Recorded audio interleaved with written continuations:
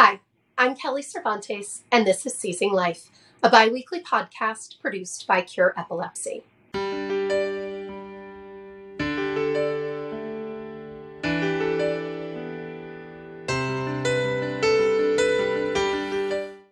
This week on Seizing Life, I'm happy to welcome Miles Levine to the podcast. Miles has lived most of his life with seizures, having been diagnosed with epilepsy as a child.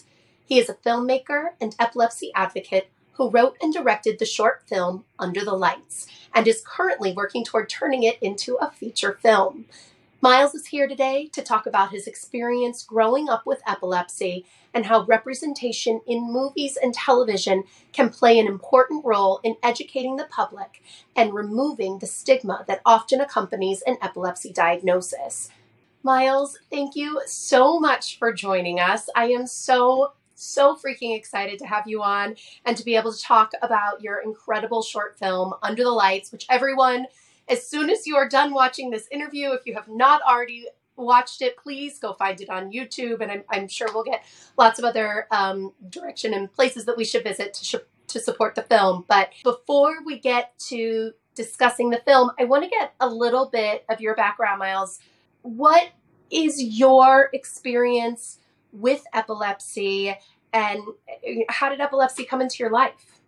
Yeah, I was diagnosed about age 4, and I saw probably near 100 physicians before I was 18. And so my epilepsy is still a mystery. I was one of those 1/3 of people that didn't respond well to existing treatments, and it was a very, very long road of, I spent more time in a clinical setting in a doctor's office than I did being a kid. So epilepsy was a huge, huge part of my childhood, more than it should have been. That really sucks. I'm sorry. What was your family told at the time of diagnosis? Yeah, I think like many families, we were told, hey, it's probably a one-off, don't worry about it. And then I started to fail the gold standard medications, and I was instructed, don't worry about the side effects. It's probably not that bad. Have more. And it took a very long time to convince doctors that my body just didn't fit the textbook. That I needed to be treated with extra care. It took a long time to convince people, I needed to be started on an infant's dose of medication because I really was that sensitive. And it led to a lot of confusion. It led to my mom really having to lead the way with the research, and thank goodness she did. She's one of those super moms that really dropped everything to try and find the right care. And what was your experience with the providers you worked with, certainly in the beginning? Yeah. One disappointment was that it took a decade for anyone to even tell us that specialists exist. No one. Oh, like an epileptologist. An epileptologist. No one said that word. No one added that to our vocabulary. People didn't tell us about, IEPs for school. A lot of that came out of personal research, which was a shame because we probably could have saved a lot of time. And, luckily those specialists have bigger toolboxes and sort of a lot more ideas to work with. But we still hit a lot of roadblocks, and it sort of ended up just being, for me, the best care is trying to take care of yourself. It's the usual, the exercise, the hydration, going to bed on time, which is, as a teenager, when I was a teenager, is a difficult thing to adapt to because it means you can't do any of the things that other kids are doing. It means that you start to feel those sacrifices build up over time. Well, and if you rebel like a normal teenager does, the consequences are pretty severe. Yep. You learn the hard way real quick. And you learn whether the risks are worth it. And, there's a lot of like really interesting family discussions of, this one time for this one thing, do we risk it because it is important? And it's all part of the epilepsy journey. Yeah. And that's heavy to be the family member that those conversations are revolving around. Yeah, absolutely. Also, especially as an adolescent. How did epilepsy affect your social life? You talked about all these things that you weren't able to do that your friends were doing. What was that impact on you socially and emotionally? I think I was probably naive enough to probably not catch people making fun of my seizures specifically, and I was fortunate. I never had a seizure, like a grand mal seizure in a classroom. I have absence seizures, petit mal epilepsy as well, and so that happens all the time. And I don't think I ever caught it. I say I got made fun of for other reasons, right? But it doesn't help when you can't relate to your peers because you can't participate. You can't go to that party. You can't go on even like the field trips. You're the kid who couldn't go on the field trip. I remember distinctly that it was a very big deal, this one field trip that I really wanted to go on. It was a family conversation that was difficult, and to justify it, my dad came along, and I remember late at night in the bunk beds, the other kids wouldn't stop talking. They wanted to stay up late and make jokes and stuff. And I was panicking that if I couldn't sleep, maybe I have a seizure, and then it would be over. Forget social life. We're done. And I got furious and I got angry. And their response was, well, if it's such a big deal, then why not? Then just don't come, which is, I think, it's a version of that is the common attitude of the way people deal with people with disabilities. Right. And what they don't understand is that, okay, well, don't come on this field trip, but it also means that, like, don't go on this activity and don't go to that sleepover and don't go on that, trip to see the concert with your friends. Like, it's not just this one thing. It's how it affects your entire life. Yeah. So Miles, you mentioned IEPs and how you weren't aware that was, accommodations were a thing that you could ask for. How did that affect you academically? I mean, I have to imagine, and please correct me if I'm wrong, but a lot of times, you have seizures, absence seizures you mentioned, that's going to affect your memory and your ability to retain information, I have to imagine. So, I mean, my biggest challenge was I needed extra time on tests because you're in the middle of writing a sentence and you need to figure out, okay, where was I? Math was the toughest thing because if you're in the middle of showing your work and you have to stop and then you don't know how you got there, so you have to do the problem again, and then you stop and you don't know how to get, like, how did I get here? So you have to do it again, and then you get frustrated, so you have more seizures. Getting my homework done on time was brutal, and I was really, really trying. I was a great student, and so luckily, these schools, again, I got lucky that once I knew that I could ask, that they knew that that was something that they could and had to provide, and it wasn't usually a problem. But, I just think of what would have happened if no one had explained that to us, if we hadn't come across that information. It would have been disastrous. It would have been absolutely disastrous. Hi, this is Brandon from Cure Epilepsy. Did you know that 30% of those diagnosed with epilepsy do not respond to current medications? That is why, for over 20 years, Cure Epilepsy has been dedicated to funding patient-focused research to find a cure for epilepsy. Learn more about our mission and our research by visiting cureepilepsy.org. Now back to Seizing Life. I know that you started attending a camp for kids with epilepsy around this time.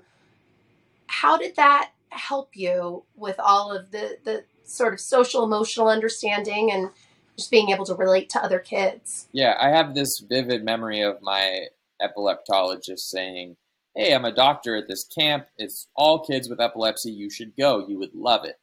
At the time, it was in Yosemite. It was, we do all this amazing stuff. You should come and be a counselor. And I thought, no way. Like, I don't want to go spend a week focusing on the thing I like the least about myself. Like, when I thought epilepsy camp, I thought like, oh, we're going to have, this sad, support group type, like, dismal environment. And I went back for 7 years. And in the years after that, I went back just to visit. This year I went for 2 hours just to be there. It was just a regular camp where these kids got to be kids for the first time in their lives. And I would make the video each year to try and get people to donate and support this thing. And you interview these kids, and you say, what does camp mean to you? And they'd say, oh, I like basketball. No. What does camp mean to you? Oh, well, I like capture the flag. Oh, no, it's not working. And the minute you turn the camera off and you ask these kids, what does this mean to you? You hear things like, I'm 15 and I've never made a friend before. Or you hear, my siblings are so afraid I'm going to get hurt when my parents are gone that they lock me away. And you hear all these stories that are part of the epilepsy narrative, this quiet story that happens behind closed doors that people don't talk about because they can't talk about it. Because what's the world going to do when they hear that? They're going to continue to treat you even more differently. So I learned just how bad the stigma is. I learned just how lucky I am that I was, for whatever reason, never told not to talk about it. And so I could, and I learned that if you can talk about it, you need to. Yeah. How have you managed the stigma piece of epilepsy? You say that you talked openly about it. Were you met with stigma? Stigma is a simple beast. It's a disastrous problem, but it is a simple beast. It's a lack of information that leads to a fear response. People react fearfully to things they don't understand, which also means that the only thing it takes to solve is information. And most people identify as good people, right? Most people want to believe that have a good heart. And I've learned that when you talk about it with confidence and you sort of learn to curate your narrative to explain yourself, most people respond to that confidence with confidence. If it doesn't sound like a big deal, then it's not a big deal. But where it gets tough to ride the line is, how do you make sure someone has the amount of information without being in a position where you have to explain your whole life all the time? And, you hate to sound weak just to get someone to understand what you need. Someone hears the word epilepsy, they got all kinds of questions, and then you got to calm them down. And even if your epilepsy is not that pronounced or not that complicated, or, most of the accommodations most of us need are very, very basic things that don't cost anyone anything. And yet we're always in this position where we are trying to convince people that we're not scary. And that's, that's like stigma adjacent. And that's something that I deal with all the time, that epilepsy is an invisible disability, and you have a choice. You can gamble not to say anything, and maybe nothing bad happens, and maybe we don't run into anything where someone has a question. Or I can gamble that if I tell everyone, and if I'm careful about how I do it, that people will be confident and they will not be afraid, and they'll give me what I need. So you have to have a prepared script, essentially, for the different individuals in different situations. Yeah. Already to go. And even in a situation where I just know, what are the chances that I'm going to have a grand mal seizure right in front of this person? Like in my case, you still, like, regardless of that, you still have to say something, because otherwise, you worry what kind of questions they're asking in their head that they're afraid to ask that make them fearful. And, as an adult now, I don't drive, I don't drink. You meet someone and you tell them, oh, you want to go out for drinks? Like, oh, actually, could we do something else? Because I don't drink. And then it comes up that you don't drive, and you've got to, oh, they probably think I have a DUI, so I gotta, I gotta explain that now. And then suddenly you've explained your whole life, and you look ridiculous. Oh, do I sound ridiculous? So you learn to have a narrative that is correct, that doesn't scare anyone, that's also not a lie, and that's the experience. It's a lot. It's a lot to prepare. Yeah, it burns calories.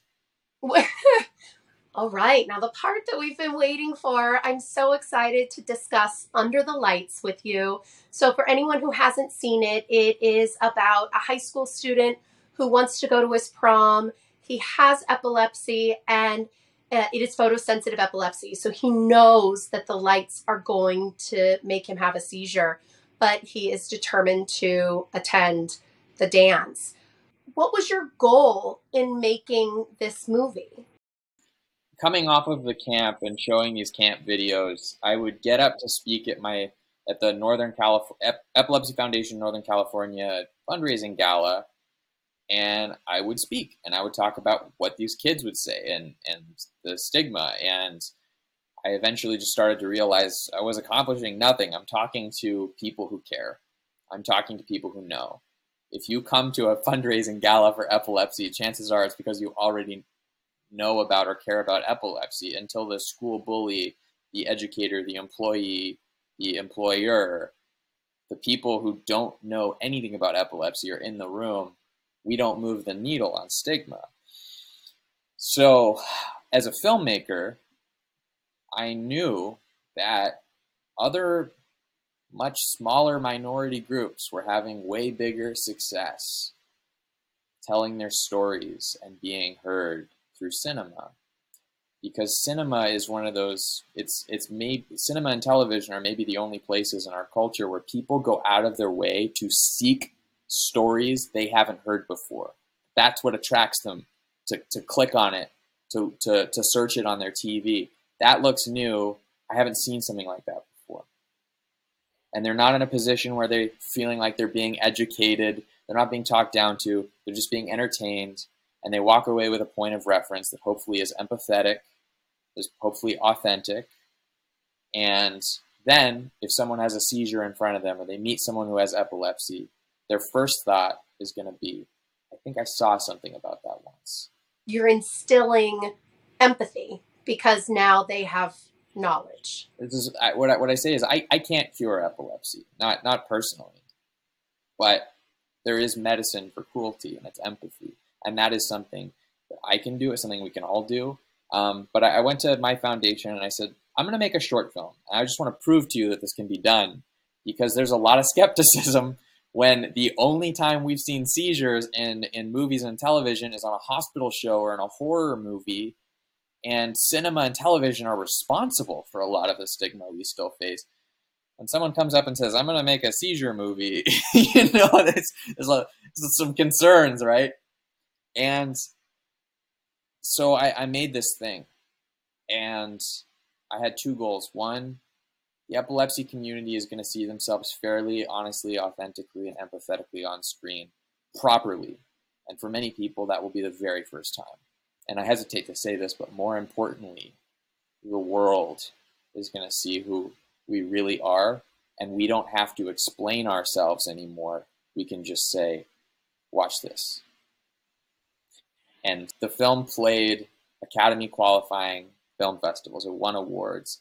Kids who didn't have epilepsy came out of the woodwork. Today someone made an action figure of the main character and sent me a photo. Kids made fan art. They gave speeches, rap songs. A lot of this was before the film came out. It's a 10-minute short film. It's mind blowing, and I was right. I was right that the public is ready for this. It just has to be packaged in such a way that they want it, and it's their idea. And it's we had kids sending in videos saying, this is a direct quote, if this movie had been available when I was 17, it would have changed my life. And so this is what I'm dedicating my time and my world to, is making my experience and the things that I've been through worthwhile. Yeah, art matters. I wanted talk about your experience making the movie, because I've worked on a couple film sets, and it's they're not calm, peaceful, restful work environments, right? Like, they are long hours. There, it is stressful. As unionized as the industry is, like, you're lucky to get proper meals at proper times. That does not mesh well with proper epilepsy care. No, it's a ridiculous career path for me to have chosen, and I've had to turn down endless opportunities that could have changed everything for me because we're replaceable, and if I don't have control over the schedule and I have to say I can't show up at that time, I can't stay out that late, suddenly it's, well, we'll find somebody else, right? And so my solution to that was just, well, I'm going to learn how this is done, and I'm going to get good at it, and I'm going to make movies. And so when it's my set, it's my schedule, and when I get to choose the team, people want to be a part of it because they love me and they believe in me, and because I treat them well, and if I can build a set that accommodates me, it also accommodates everybody else. It is a healthier set for everyone else.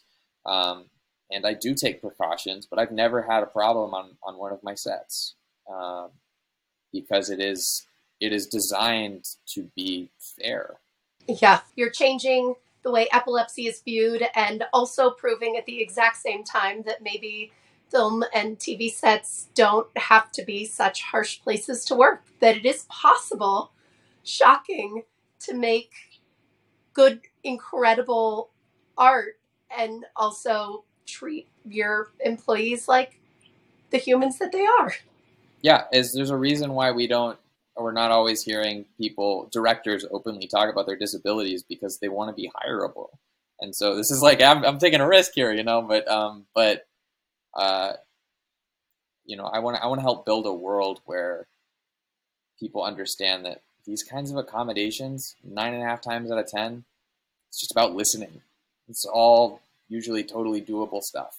And then you get to have a new voice telling your story. And that's an important, beautiful thing. So I understand that there is a feature film version of Under the Lights in the works. You have a script. Where are we at? Yeah, so Under the Lights is in development to be a full-length movie destined for streaming services. And I want to take what we did on the short and scale it up so that it is the biggest epilepsy awareness moment of all time, and to make something that lives forever.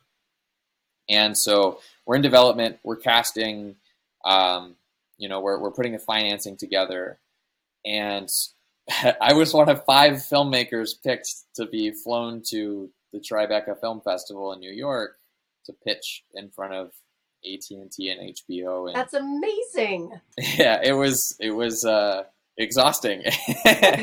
And the internet made its decision. They poured out.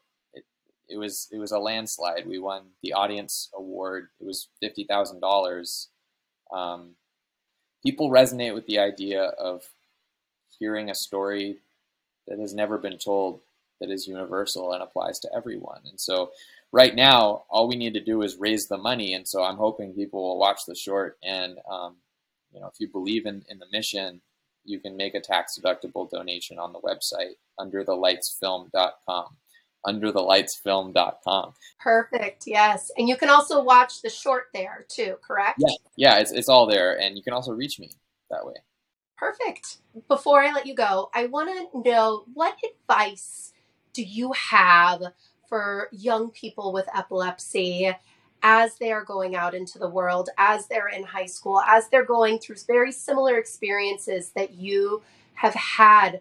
What can you tell them? Yeah. You are more than your disability. And the first step is to invest the time that you have between seizures in things that you like about yourself or things you want. And the most striking thing of going to camp was hearing kids introduce themselves saying, I have epilepsy and also my name is. And the first thing that we can do is, ask the question, do you like to cook? Do you like to garden? Do you like to knit? Do you like to draw? Use the time that you do have on those things. Because as soon as you identify as, I am this, I am this, I am this, my name is, and I also have epilepsy, and you can move that further down the hierarchy, then you become everything but epilepsy. So for me, I'm Miles. I'm a filmmaker. I, for whatever reason, like making cheese, and I also have epilepsy. That's amazing. Miles, thank you so, so much for sharing your experience, for sharing your art. Please, everyone, go watch the short, watch it again. Thank you so much, Miles. Thanks for having me. This was fun. Thank you, Miles, for sharing your experiences and insights about living with epilepsy. We wish you the best of luck in bringing the feature-length version of Under the Lights to the big screen. As Miles discussed, he is one of the 30% of people with epilepsy who are not able to attain seizure control through current medications. For those who have drug-resistant epilepsy, the best hope for new treatments is research.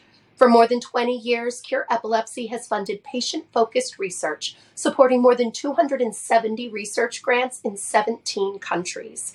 We hope you will support our continued efforts to fund research that will lead us to a cure by visiting cureepilepsy.org/donate. Through research, there is hope. Thank you.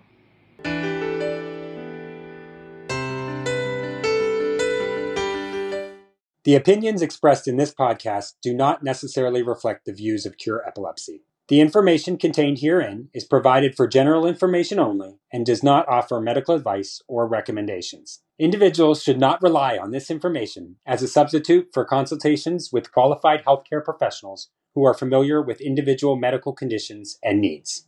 Cure Epilepsy strongly recommends that care and treatment decisions related to epilepsy and any other medical conditions be made in consultation with the patient's physician or other qualified healthcare professionals who are familiar with the individual's specific health situation.